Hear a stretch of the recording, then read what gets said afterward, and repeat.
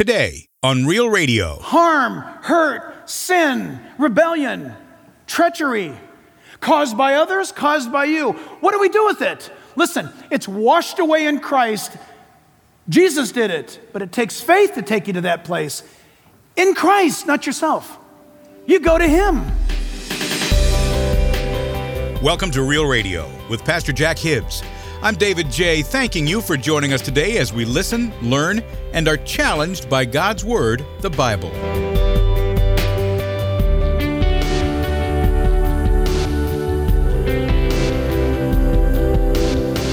On today's edition of Real Radio, Pastor Jack now continues his series called Anchored, a study in 1 Peter, with a message called The Christian Life, Part 1. You know, the Apostle Peter was one of the original 12 disciples of Christ, who later became the leader of the first church. There were times when Peter failed the Lord, that's true, but he learned that through Christ's forgiveness and compassion, he could find joy, even in the midst of failure and the pain that it causes. Peter writes to us that the Christian life is anchored in the hope of a future. Still, there is a direct correlation between our level of hope and the devotion we have towards God. He tells us to conduct ourselves in fear and reverence of the Lord, but the terrorizing fear that the Roman Emperor Nero caused for the Christian is not the same fear. There's a beautiful, healthy, and appropriate fear of the Lord that's greater than any earthly intimidation. So today, on day 3 of this message, Pastor Jack goes on to say that our future is bound in hope, but the past is all about our faith. It takes faith to believe that the past we had that once ensnared us has been washed away through Jesus Christ. Only He can forgive and forget. We're to take the memories of our mistakes, lay them at the cross, and by faith, leave them right there. And now in his message called The Christian Life, Part 1, here's pastor and Bible teacher, Jack Hibbs. Here's the great thing. Your past is completely dealt with. Church, are you listening?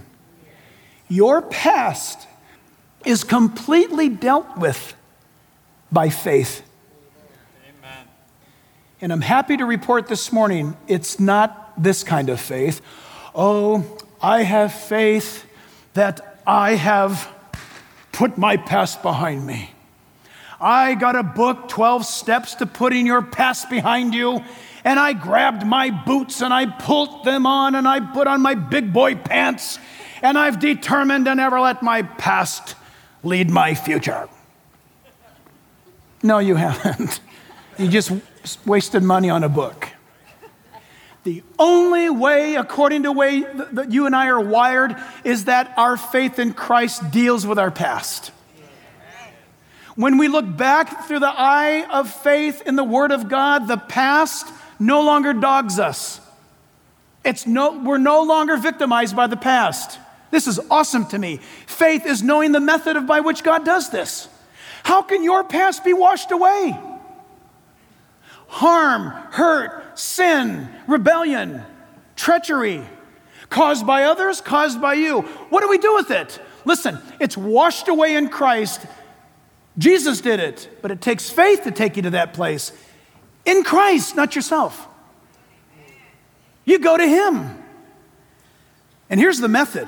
Are you ready? Get your pen out. Circle this. Knowing. Circle the word knowing.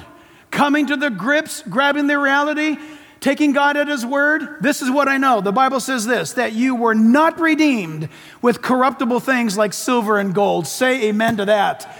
The word means, it implies from that Roman world that you were not purchased as a slave with silver and gold. That's how you would buy a slave in those days.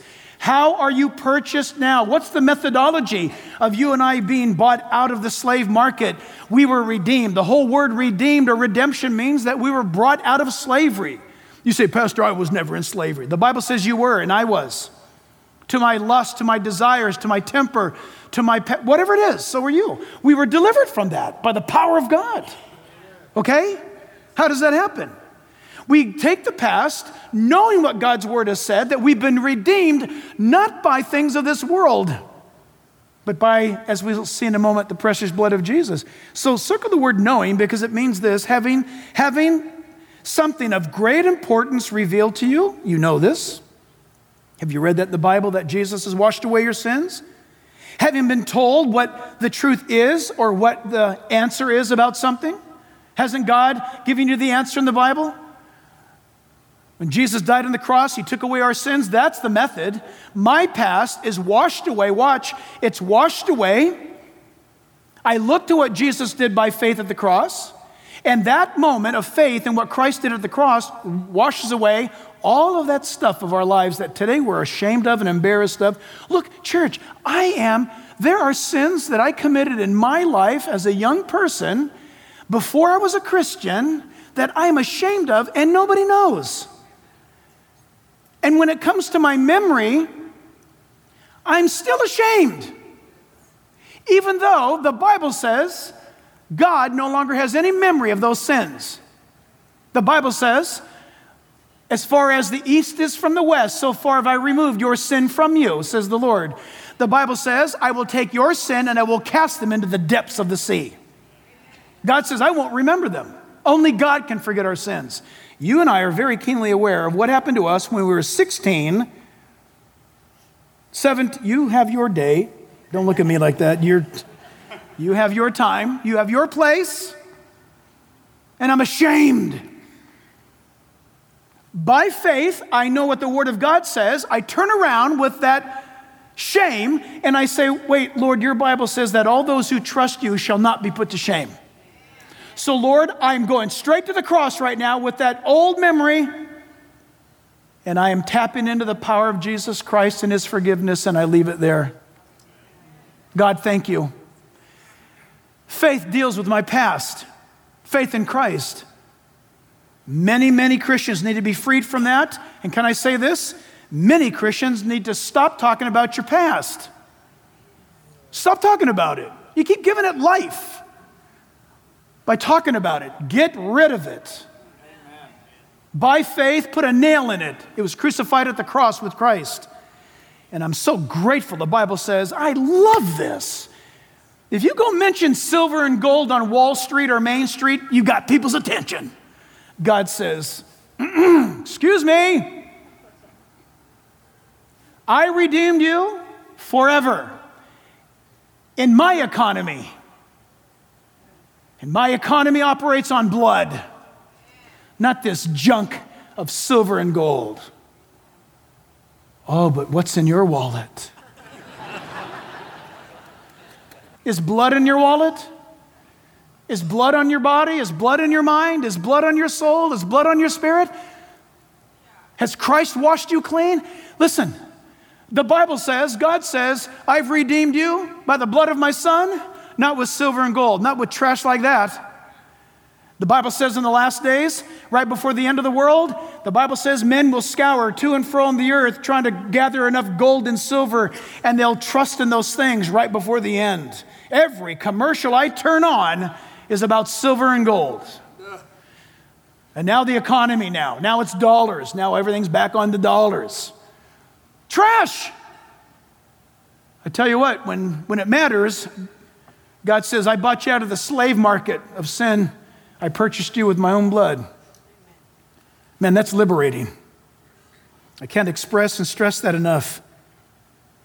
In John chapter 6, verse 35, John 6, 35, in the New Living Translation, I'll read it out of that version right here. Jesus said, I'm the bread of life, and whoever comes to me will never be hungry again, and whoever believes in me will never be thirsty. But you haven't believed in me, even though you've seen me. He's speaking to those of his day, of course. However, those the Father has given me will come to me. Before I keep reading any further, have you come to Christ? That was a work of God in your life. Do you want to come to Christ? That's God working in your life. Look what he says. I will never reject them. Do you want to come to Jesus? He'll never reject you. It kind of goes like this. Go ahead and leave it on the screen. I like this. It kind of works this way. Jesus sees you coming to him in thought. You're wondering, you're thinking, your mind begins to open. I think I'm believing in God. I think I want to know Christ. I want to know Jesus. You know, Jesus sees that. He sees the work of the Holy Spirit in your life. He can see it. And he sees you coming even before you make a decision. He can see that. But you need to make the decision. You need to act upon what God is doing in your life. The method is that God is at work.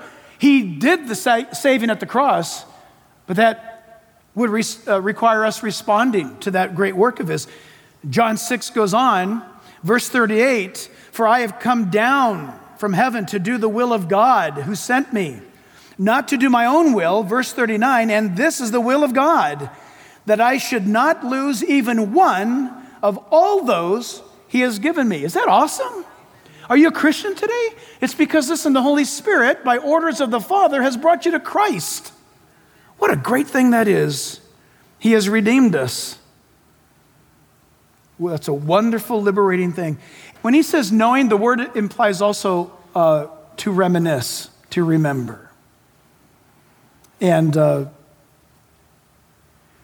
want to stress this today. We take our past, we leave it with God, and you don't reminisce about it anymore.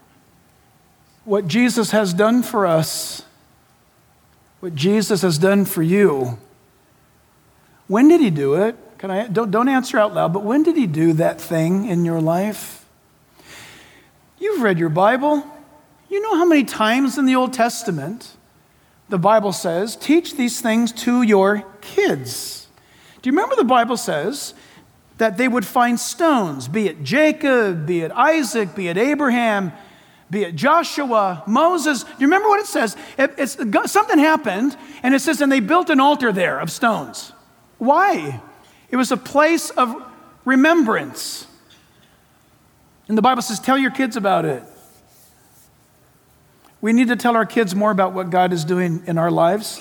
I'm perhaps maybe most guilty. I don't know, maybe we're all equally guilty. But for me, as I looked at that meaning of that word, I stopped. And one of the greatest life-changing things that you can do in your life, and it's remarkable because it's not just for you, it turns out blessing those you know, is to stop and recount the things that God has done in your life. You need to stop. This is hard work. It's embarrassing to admit it. You need to stop and write it down. I'm shocked. I'm shocked when I meet some of you and we'll start talking. I met someone yesterday at a retirement. Pastor Chris May, he's retiring, and we were at his house, and there were friends of his there, and there was a man there. I don't remember ever meeting him before, but he's talking about this church, and I'm thinking, how does he know? Wait a minute, what? And he goes, yeah, I've been coming since the warehouse. So I don't remember us ever meeting. He's talking about things. Then we started talking about the little hallway. And I forgot about that hallway. I remember that when the church was so small, people would put chairs in the hallway. I remember when we'd open up the doors and the church would spill out into the parking area. And listen, you meet up with people, you start talking, I remember, and then my kids will overhear that, and they'll say, what happened? And Lisa and I failed to tell them what great things God has done. And we just don't go around talking about it. Look, we're all busy, but you know what? We need to kind of slow down because I need to think back, and you need to think back. You need to reminisce about what God has done in your life. And some of the things I wrote down was to remember, where did I meet Jesus? How did Jesus and I ever meet one another? Where was that? Where was that for you? Have you told anybody about that? Have you said anything about that? Do your kids know? Do your kids know where you met Jesus? I think my kids know. I think they know. But you know, you just start talking about how good God has been. This week in my office, it was amazing. This week in my office, Lisa and I were meeting with a young woman. She's searching. She's in philosophy in college. She's wondering. And I love how God prepares us. She asked me a question that I was completely equipped to answer because I was asked that same answer earlier in the week. This young woman in biblical guidance with Lisa and I said, how do you know God is good? Well, that was a slam dunk. You want to know why? Because earlier in the week, my 8-year-old granddaughter said, Papa, how do you know God's good? Is that amazing? If you can answer an 8-year-old, you can answer anybody. Because, they keep coming back with, how come and why? And Lisa and I said to that young woman, we know God is good because all we have to do, you wouldn't have to read the Bible to conclude that God is good. There's another Bible that God has made. You know that? It's 2 Bibles. There's the Bible you have on your lap, and there's the Bible that you look around called creation. 2 witnesses, the Word of God and the creation of God. So how does that prove anything? Is there not good things in this world? Is not the sky blue? When's the last time you bit into a peach? Is that a miracle? Do we forget the wonderful things that God has done? Listen, focus. And then stop and say, God, what's the good in my life? And one of those things is, when did you meet Jesus? And I pray today, and maybe, we will end in this. Maybe today, if you're sitting here today and you claim to be a Christian, but you cannot express or to articulate how it was that you came about confessing Jesus Christ, this is a problem. And Lisa and I come from both opposite spectrums of that. She grew up in a Christian home. She cannot tell you what day or what year she was born again, but she remembers certain things of her life where her faith was confirmed to her as real. Are you with me? I, on the other hand, did not grow up in a Christian home. I can tell you that on June 20th, 1977, 41 years ago, last Wednesday night, I came to faith in Christ, I heard the gospel, and I responded. Listen, 2 opposite ends. Where are you in that spectrum? Did you at some point wake up to the realization, gosh, I just always grew up knowing God, but on that particular day, Jesus became so real to me? Or did you enter into that hotel, or did you drive down that road and have on the radio, and you heard the gospel, and it clicked? Like a man who came up to me last Sunday here in this church. And he said to me, I've been coming here for 5 years. And today, I went from walking in as a believer, heard the message, was immediately brought to a point of crisis in my heart. And it gripped me, Pastor. And in that second, the hope of Jesus entered my heart, because I had determined in that second to confess Christ publicly. Now, I don't know the dynamics. I don't know the exact situation, known only to God. But at some point, this man, the deal was sealed when he went public with his faith in Christ. What have you done in response to all that Christ has done for you? Today, what a glorious day this is. Today at 5 o'clock at the beach, we're going to get into the water. And there'll be some 200 and I forget how many people that are going to be baptized by the pastors. And they're going to be walking out there. We're going to turn them around and have them face the crowd. And we're going to whisper to them in their ears, look, you've put your faith in Jesus, and today you enter the waters of baptism, and a public display is your faith for Christ. And I'll tell them, the pastors will tell you, from this moment on, don't let anyone ever tell you that you did not publicly confess Christ, because that ends today. Today is your day. And we put them into the grave, as it were, of association in the death of Christ. We bring them up in the association of the resurrection of Jesus Christ. And not one of them will come up out of the water saying, what a disappointment that was. Not one of them will come up and say, should we do it again? Not one of them will come. They may come up with tears, but they'll all come up with smiles. They'll all come up with joy, because there's something about confessing Christ publicly. And that is a powerful truth. Amen? Father, we thank you for your truth. We thank you for your love and for your grace. Almighty God, we thank you that through Jesus Christ we have hope and faith that abides. We thank you, Lord, that you're the God that keeps your word. And we thank you that all of it is by the blood of Jesus Christ. Father, today in this place, right now, here and now. In fact, Christians, will you remain in prayer, but stand, please? eyes closed, but stand. Heads bowed, eyes closed, but standing. God, we reverently stand before you right now. God of all wonders. But Lord, right now, perhaps there's somebody that is here today, and now's their moment. Right where you're at, I'm not going to ask you to come forward. We don't have the time, and it's not written in some rule book, but I'll look around this sanctuary. Maybe today is the day that you would say, I'm going to be a Christ follower. I've been religious up until now, or it's clicked with me today. And I want to be a follower of Jesus. Not a follower of Calvary Chapel, not a follower of the Catholic Church, not a follower of Methodism, not a follower of the Baptist, no, Jesus. Heads bowed, eyes closed, Christians pray. Maybe today is the day. And if you raise your hand, I'll see your hand, but I highly, highly encourage you to come on down to the beach today. God bless you. That's awesome. That brother's not even waiting for me to ask you to put a hand up. He's doing it now. Anybody else? Put your hand up. And by putting your hand up, tall, high, please, so I can see. God bless you. God bless you. My goodness, God bless you. Beautiful. Anyone else? Maybe the Holy Spirit's saying, you need to do this today. If you have any doubt in your heart, today's the day to do this. And I want to encourage you. God bless you. I want to encourage you to pray this prayer. In fact, for those of us who are believers, let's pray it nice and loud because it sounds awesome. You may not need it, but it sounds great. But our brothers and sisters with hands up today, pray this prayer. Dear Father, I come to you in the name of Jesus Christ, and I declare you today my Lord, my Savior, my Redeemer.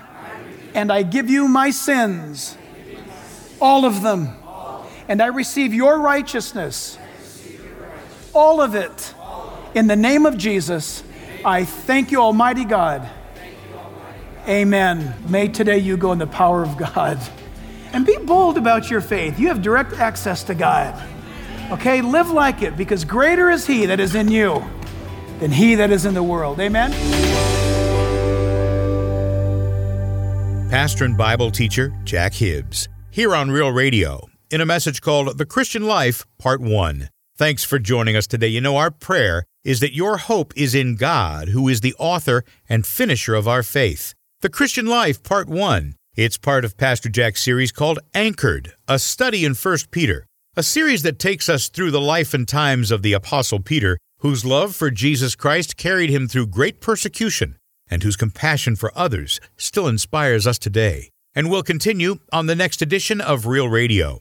You know, if you just made a decision for Christ and you'd like to get a hold of somebody to talk to, maybe to help you walk through the next few steps, head over to reallifewithjackhibbs.org and hit that contact tab, because we would really like to know about your decision for Christ. Maybe you've made that decision for Christ and you've got a few questions. Why don't you get in contact with us? Hit the contact tab at reallifewithjackhibbs.org. You could also check out that Know God video that we've got at our website. That's KNOW, Know God. If you've just made that decision and you'd like to know a little bit more, then head on over to reallifewithjackhibbs.org and hit that Know God tab. Many of you have already checked out Pastor Jack's Facebook page to receive news updates and to get a biblical perspective on what's happening in our world today. Many of you have also joined Pastor Jack for live services and special interviews. So, in that light, we'd like to tell you about an upcoming event that you don't want to miss. It's called Happening Now, a live event on biblical prophecy in light of current events. Now, joining Pastor Jack will be his good friend and Middle East expert, Amir Safati. If you're in the area, why don't you join us at Calvary Chapel, Chino Hills, California, or you can live stream Happening Now on Pastor Jack's Facebook page, or at his YouTube channel called Real Life with Jack Hibbs. It's on September 16th, 7 p.m. Pacific Time. Again, September 16th, 7 p.m. Pacific Time. Won't you join us? This program is made possible by the generous contributions of you, our listeners. Visit us at reallifewithjackhibbs.org. That's reallifewithjackhibbs.org. I'm David J. Until next time, Pastor Jack Hibbs and all of us here at Real Radio wish for you solid and steady growth in Christ and in His Word. We'll see you next time here on Real Radio.